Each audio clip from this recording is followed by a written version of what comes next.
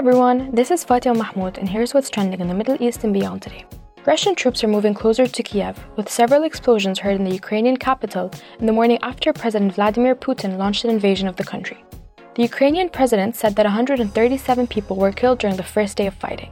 The Russian attack on Ukraine was met with more stringent sanctions by the European Union, US, UK, Canada, Australia, and Japan. Globally, people also took to the streets to protest the ongoing invasion, including in Russia, where hundreds were arrested. In response to Russia's invasion on Ukraine, the term World War III has been trending on social media. While some of the content made light of the situation, many users expressed fear at the possibility of a world war outbreak. Some of those living in fear are Arab and UAE-based students who are currently trapped in Ukraine and seeking a way out. Thousands of pupils are reportedly caught in the country trying to shelter from bombing raids and fast running out of money.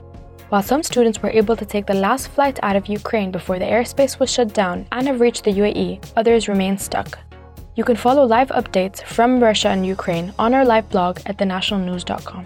In local news, several Dubai schools have installed water fountains on their premises as part of the Dubai Can Initiative, which was launched by Crown Prince Sheikh Hamdan bin Mohammed. The campaign encourages people to cut down on single-use plastic and carry refillable water bottles instead. Students are also encouraged to pack their lunch in reusable boxes as part of continuing environmental education at schools in the Emirate. In Saudi Arabia, divers from the kingdom's Heritage Authority have discovered a shipwreck in the Red Sea from the 18th century filled with hundreds of artifacts.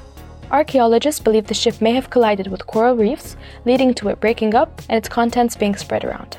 Experts estimate there are more than 50 shipwrecks along the coast. This is what's trending in the Middle East and beyond today. Thank you so much for tuning in. For more podcasts, please head on to the podcast section at thenationalnews.com.